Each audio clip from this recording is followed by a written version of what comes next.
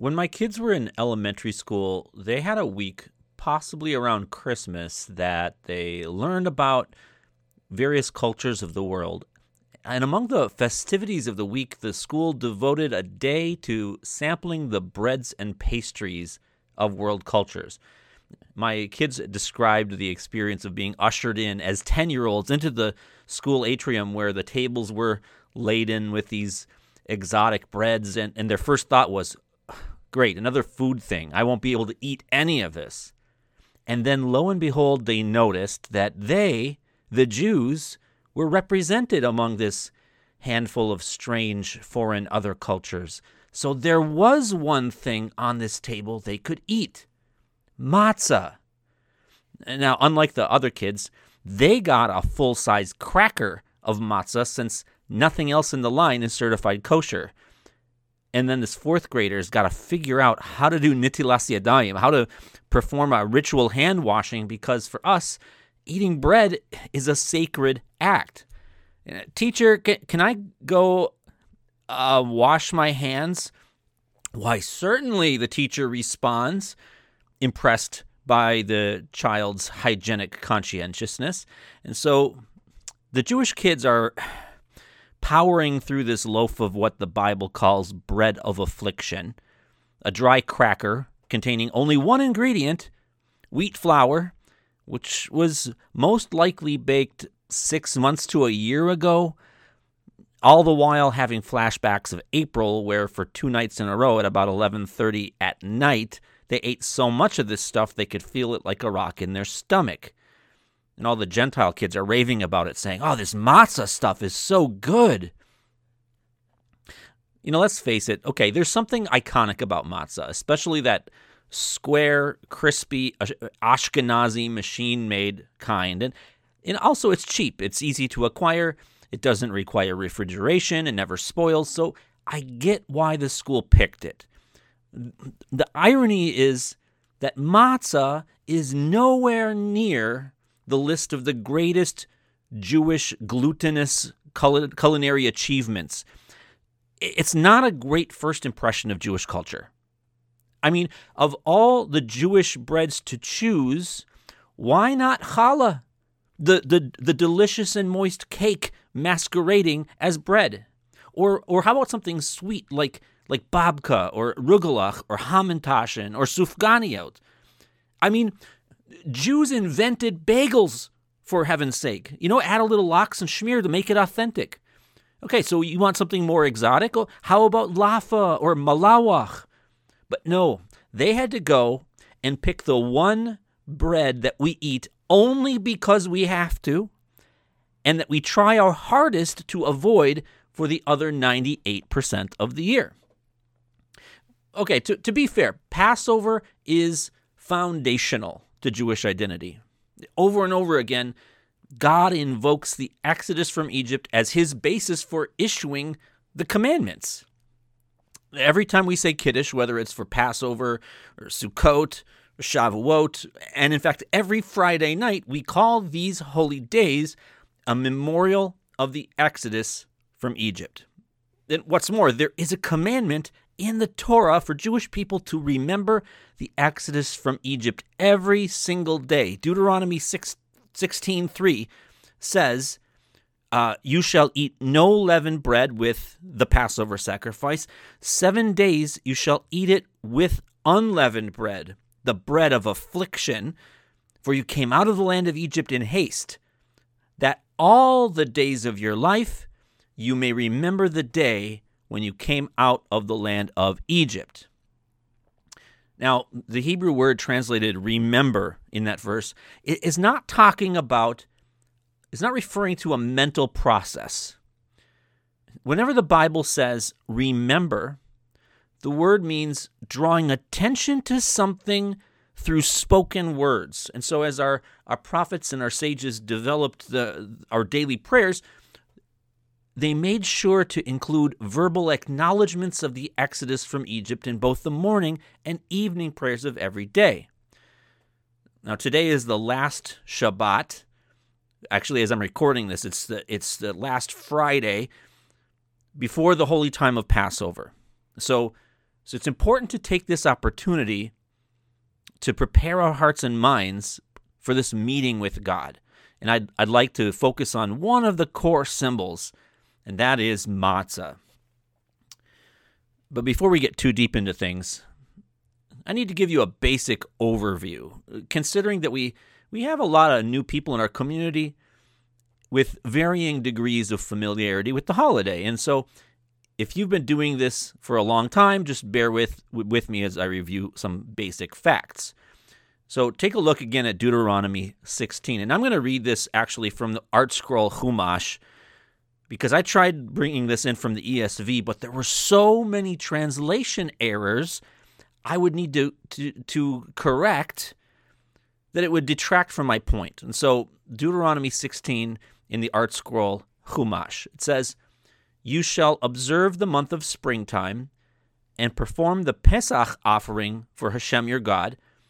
For in the month of springtime, Hashem your God took you out of Egypt at night. You shall slaughter the Pesach offering to Hashem your God from the flock, and also offer cattle in the place where Hashem will choose to rest his name. You shall not eat leavened bread with it. For 7 days you shall eat matzahs because of it, bread of affliction, for you departed from the land of Egypt in haste, so that you will remember the day of your departure from Egypt all the days of your life.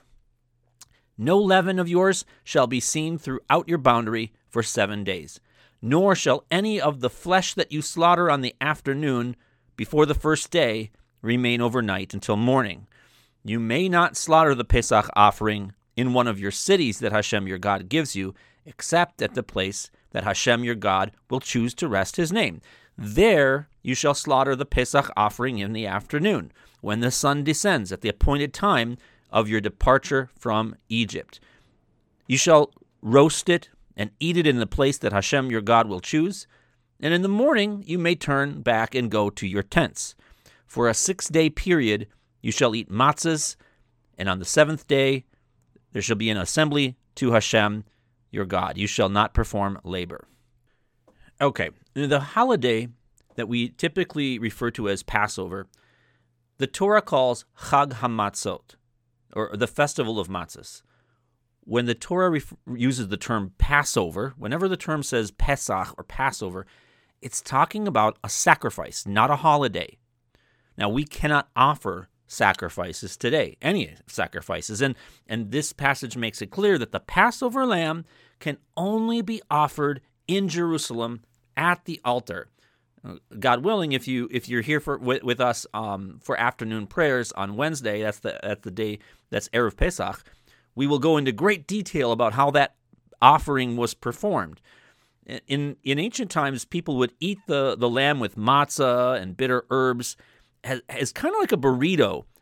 Keep in mind that until a few hundred years ago, all matzah was floppy, like a tortilla. The idea to make it crispy like a cracker is relatively new. So at Yeshua's final Seder with his disciples, and for that matter, every Seder Yeshua attended, matzah was soft, like laffa, and not crackery.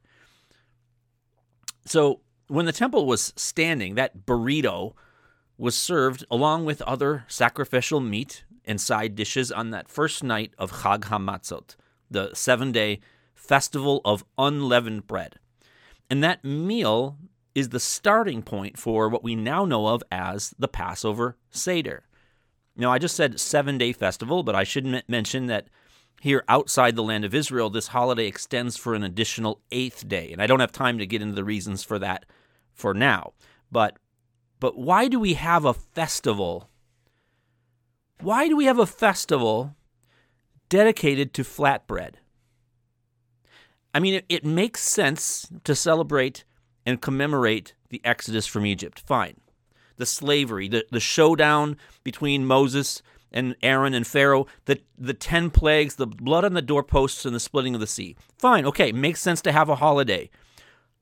But if you were to summarize that whole event in one word, would you really arrive at matzot, flatbread?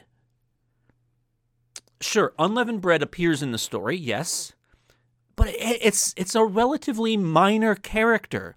How did matzah end up claiming center stage. Now, okay, at the Passover Seder, we have stacks of matzah at our table because we all need to eat it. But the most common custom is for the leader to set aside 3 special symbolic matzot. And there are many explanations for why 3 matzot, and perhaps there are multiple valid answers to this question. One of the most compelling, in my opinion, is that matzah has 3 distinct roles in the Exodus from Egypt. As we just read in Deuteronomy 16, matzah is called the bread of affliction. And another possible translation is bread of poverty. And at our Seder, the Haggadah instructs us to say, "This is the bread of affliction that our forefathers ate in the land of Egypt." So it's clear that matzah symbolizes the slavery and suffering and poverty in Egypt. And yet, another rational explanation for why we eat matzah at our Seder is not because it was slave food, but because God specifically instructed our ancestors to eat the Passover lamb with matzah. So Exodus 12:8 says, "They shall eat the flesh that night, roasted on the fire, with unleavened bread and bitter herbs they shall eat it." Pharaoh didn't tell them to do that. The matzah doesn't represent slavery. It represents our faith in God as we trusted in God to spare our houses and as he struck down the firstborn of Egypt. And so we're eating it at our Seder along with bitter herbs in imitation of that event, the night of the Exodus. See, that makes a lot of sense. But then again, this contradicts what we read in the Haggadah. There's a point in the Passover Haggadah where we lift up the matzah and then explicitly ask the question, this matzah, what does it symbolize? And the answer the Haggadah provides is it represents the fact that there was not enough time for our ancestors' dough to rise before the King over kings of kings, the Blessed Holy One, was revealed to them and redeemed them. And then it quotes this verse, Exodus 12:39. "And they baked unleavened cakes of the dough that they had brought out of Egypt, for it was not leavened, because they were thrust out of Egypt and could not wait, nor had they prepared any provisions for themselves." Okay, that's also a very compelling answer. They didn't eat matzah because they were forced to, and they didn't even eat matzah because they were commanded to. It was just the natural outcome of the circumstances. They didn't have time to let it rise. The matzah then is at our Seder to symbolize how instantly the redemption occurred. And the matzah actually then is really the bread of freedom. So, wait a second, which is it? Is it the bread of poverty and affliction? Is it the bread of faith in the midst of darkness? Or is it the bread of sudden freedom? And the answer is, of course, it represents all 3 things. And this is a great explanation for why we have 3 matzot. Just as a poor man takes his loaf, tears it in half, and sets one part aside for tomorrow, we have one broken matzah. The other 2 matzahs, the bread of faith and the bread of freedom, are complete and they are unbroken. Deuteronomy 16:33 commands that you shall not eat leavened bread with the Passover lamb. So the word translated leavened bread here is chametz. Chametz is not easy to translate. It doesn't actually necessarily take the form of bread. And it's not leavened in the way that we do in modern times. Chametz is defined as the combination of certain kinds of grain with water left to sit and ferment before baking. So to make fluffy bread, you normally ferment it. However, chametz is not about fluffiness. It's about fermentation. The word chametz is related to the word for sour. You can speed up the fermentation process by adding yeast, as they did in ancient times, mix in a little piece of already fermented dough. However, that is not strictly necessary. All that is needed to make leavened bread is flour, water, and time. How much time? The first stage in the biochemical process of leavening probably it starts the instant the water and the flour combine. But Jewish law is always based on things a typical person can see and experience firsthand. So the sages approached it this way. At what point are there observable differences between a lump of dough that's been sitting on the counter for a while and one that you just finished kneading? Now, those observable differences, such as change of colors, the formation of cracks on the surface, those may or may not be the result of fermentation, but that's not the point. The point is that once you've observed a change, time is now an ingredient in your food, and Passover is all about time. Early Jewish authorities noted that significant changes are typically observable around 18 minutes, which is the standard we use to this day. So in order to make a kosher matzah for Passover, one must finish baking it within 18 minutes of when it is done being kneaded. On a practical note, that might mean things that you don't think of as leavened bread could still be chametz. Chametz doesn't really mean leavened bread.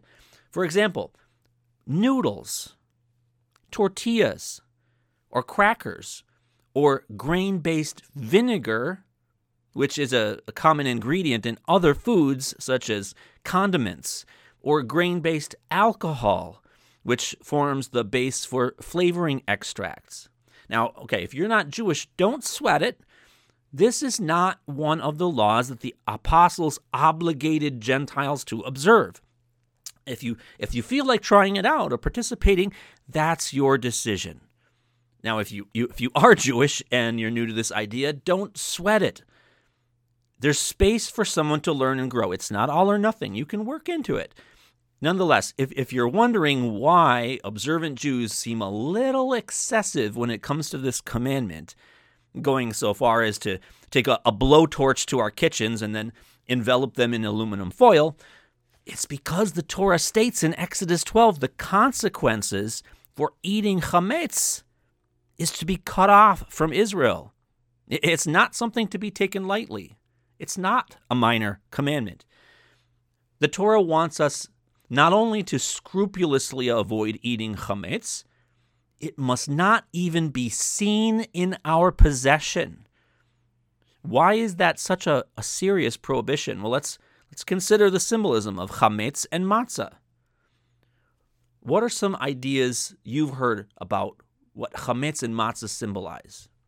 You might say, the first thing you might say is possibly sin, because 1 Corinthians 5:8, Paul says, "Let us celebrate the festival, not with the old chametz, the chametz of malice and evil, but with the matzah of sincerity and truth." Okay, malice and evil. Those are sort of generic words, but I find his opposite terms more interesting. You would think that if chametz represents malice and evil, then matzah would represent kindness and goodness. But no, look what he says. Sincerity and truth. Which is interesting if we move on to Luke chapter 12, verse 1, Yeshua warned his disciples, beware of the chametz. It could be the word seor, but we won't get into that. Beware of the chametz of the Pharisees, which is hypocrisy. Okay, so if chametz is hypocrisy, that is to say, performance for the sake of being seen, then matzah would be sincerity and truth and humility. And that leads to another idea, humility. People often point out that chametz puffs up dough, right? Fluffy bread, it's puffed up. Matzah remains lowly, it's flat, it's lowly. So when we read that matzah is the bread of affliction, it's called lechem oni. Another possible interpretation of that name is that it's the bread of humility. So matzah represents being humble, and chametz represents being proud. Okay, well, we could move on to that from that humility. It's also simple food. It's very simple. Matzah is simplicity, and chametz is complexity. Matzah is the simplest possible bread, and that simplicity represents closeness to the source and to the divine origin of all things. In the same way, the high priest on the Day of Atonement removes his colorful, complex, lavish outfit, and he puts on simple white linen in order to enter the Holy of Holies. And so in that sense, the simple matzah represents the simple unity of the spiritual world, and chametz represents the complexity and the differentiation we find in lower worlds. Sorry for getting a little bit too spiritual here, but moving on. Okay, we're talking about the spirit. We're talking about the physical world, the spiritual world. How about the Yetzer Hara and the Yetzer HaTov? That's the evil inclination and the good inclination, the two different forces within a human being, pulling us in different directions. One of the sages, Rabbi Alexandri, he composed a prayer that he recited after saying the Amidah. And in his prayer, he would say, Master of the universe, you know that it really is our will to do your will, but what prevents us? The seor, that's the leaven, another term for chametz, or related term to chametz, the seor that is in the dough. So the commentaries on this prayer explain that he's talking about the Yetzer Hara. So then perhaps matzah is the Yetzer HaTov, the inclination to do good. Okay, how about this? Matzah is made very quickly, and so it represents alacrity. Alacrity, zerizus. It's another word for alacrity is it's like the initiative to do something right away. The opposite of that would be laziness, atzilus, or procrastination. Exodus 12:17 has this commandment: you shall guard the matzos. You shall guard the matzot. Now, the Midrash Mechilta, the Rabbi Ishmael on this verse says, don't read this as guard the matzot, but guard the mitzvot, spelled very similarly.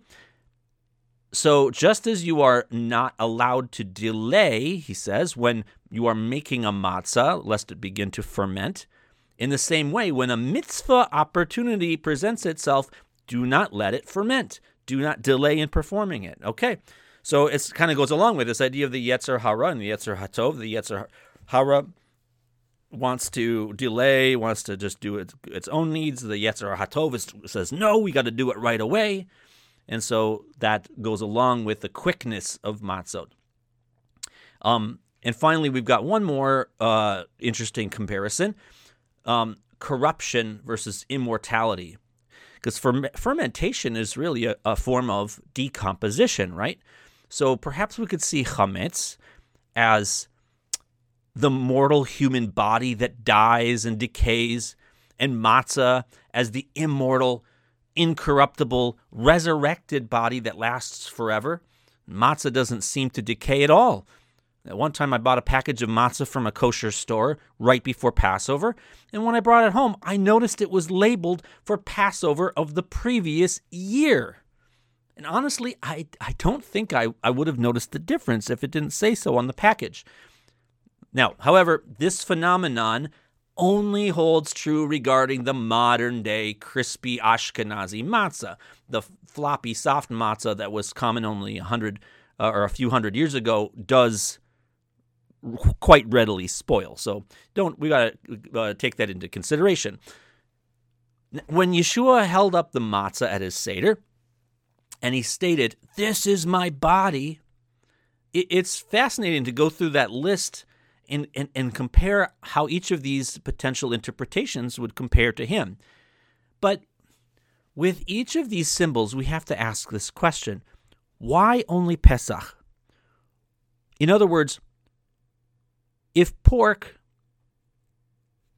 symbolized sin, then I could understand it, because we're supposed to abstain from pork all year round.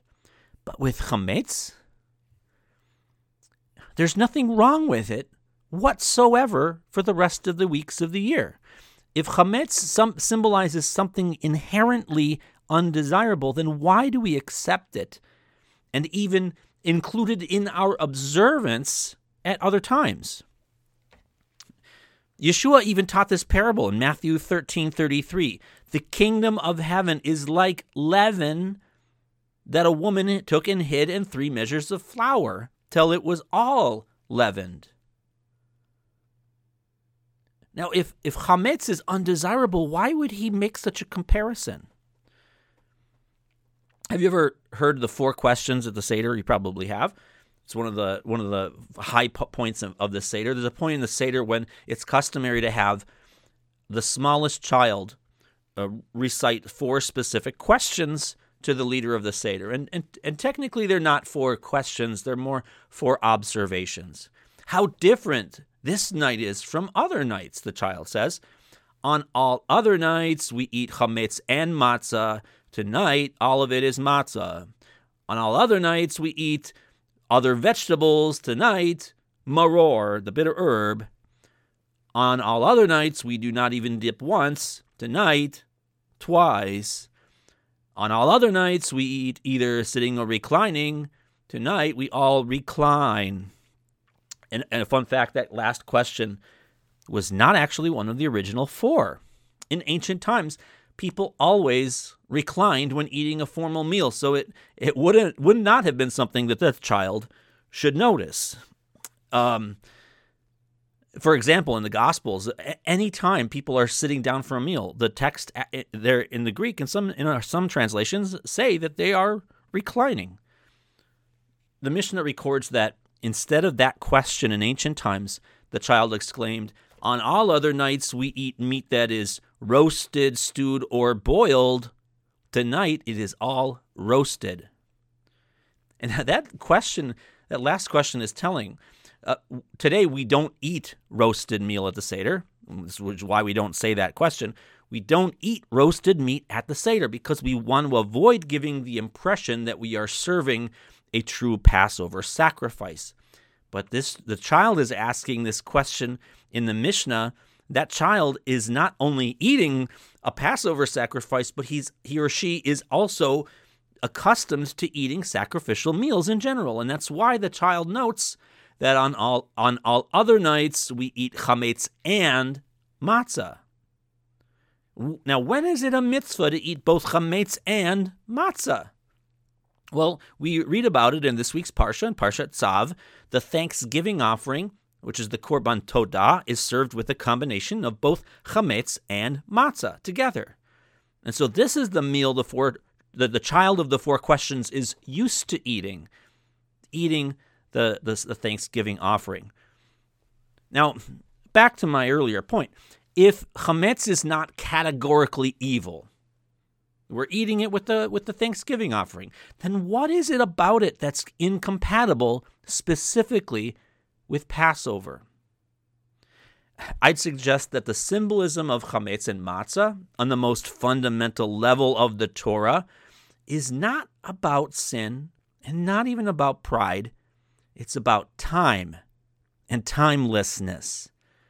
Remember, the recipe for chametz is flour, water, and time. The recipe for matzah is flour and water minus time. Matzah represents timelessness, and the relationship between time and timelessness is at the center of the Exodus narrative.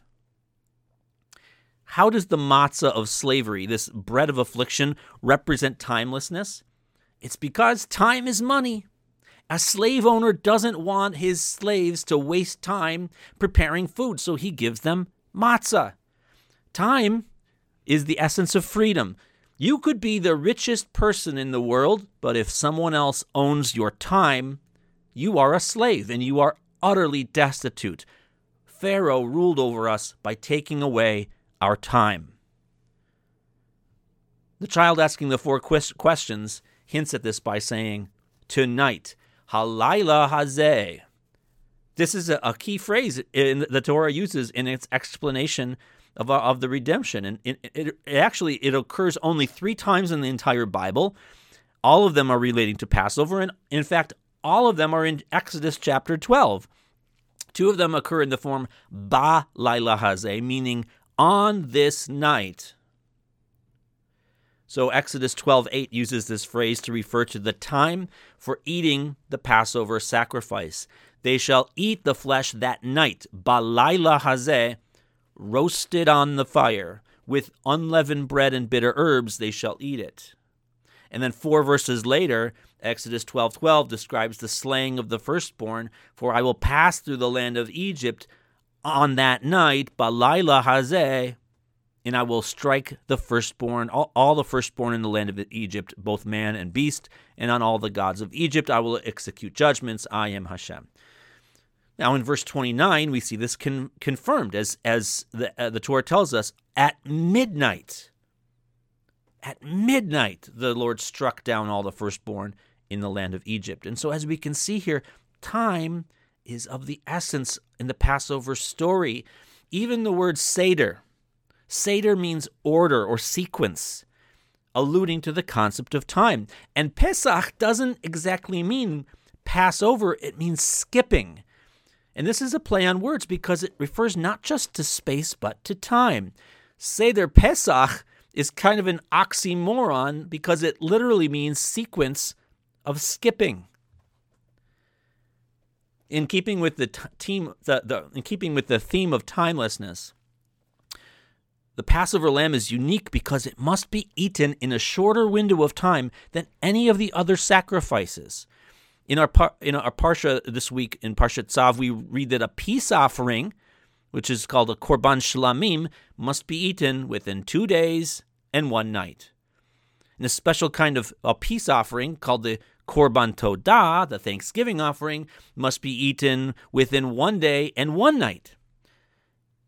But the korban pesach, the Passover offering, even though it's much like the other 2 offerings, can only be eaten within that 1 night.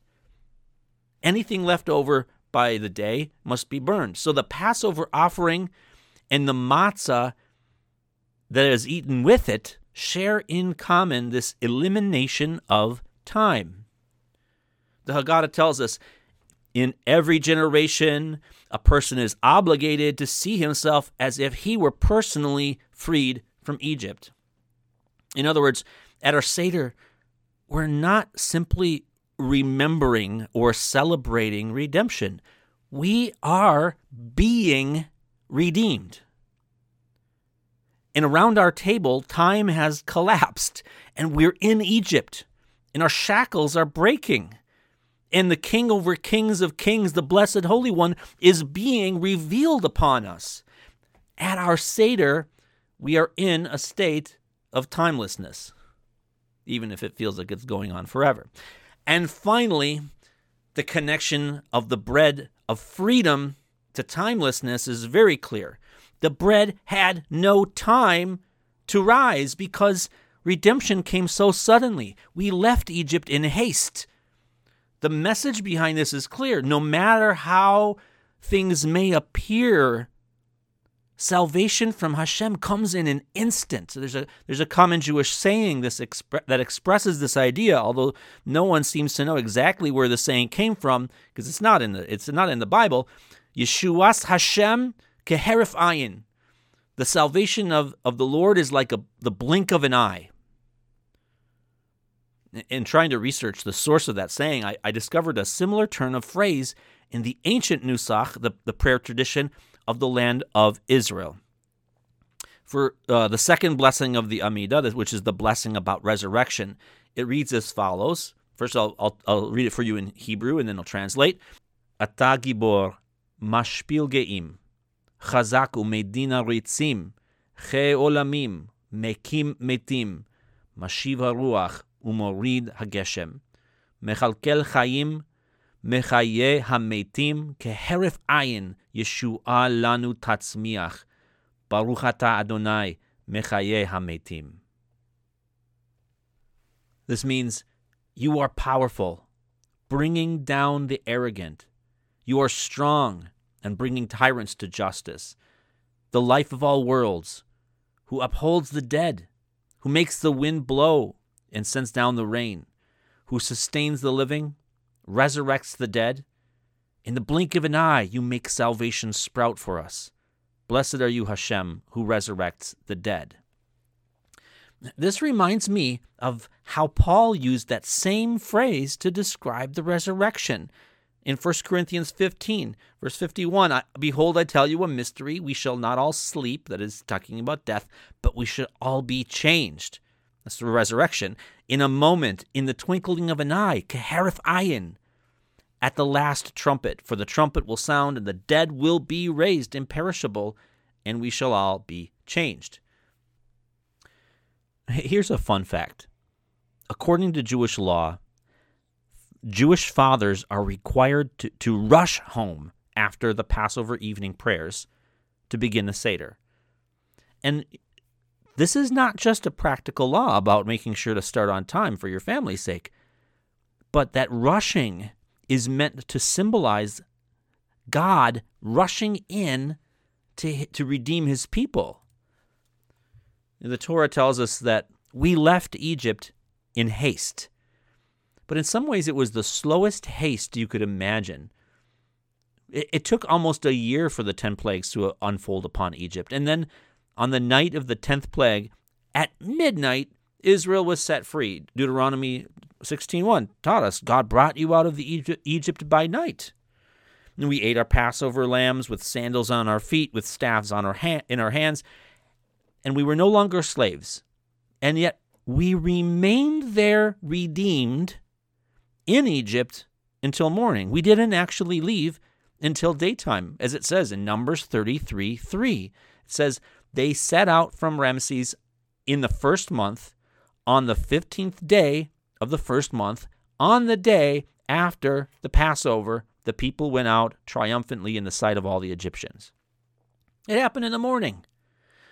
Now, so there's no man's land, and for the last 2,000 years, we have been in that strange no man's land between exile and redemption. Yeshua came at midnight of history, and we've been standing here, staff in hand, sandals on our feet, waiting for the morning light. So learn the lesson from matzah, the bread without time, that redemption will come to us suddenly, keharif ayin, in the blink of an eye, and everything will change. I want to bless you that you would have a Passover holiday full of light and blessing, filled with the presence of Hashem, filled with the memory of our Master Yeshua the Messiah, that at this holy moment, Hashem would grant you peace and spiritual insights, and that in the process of serving him, you would be redeemed from anything that is holding you in bondage, and may we see our Master coming to us soon.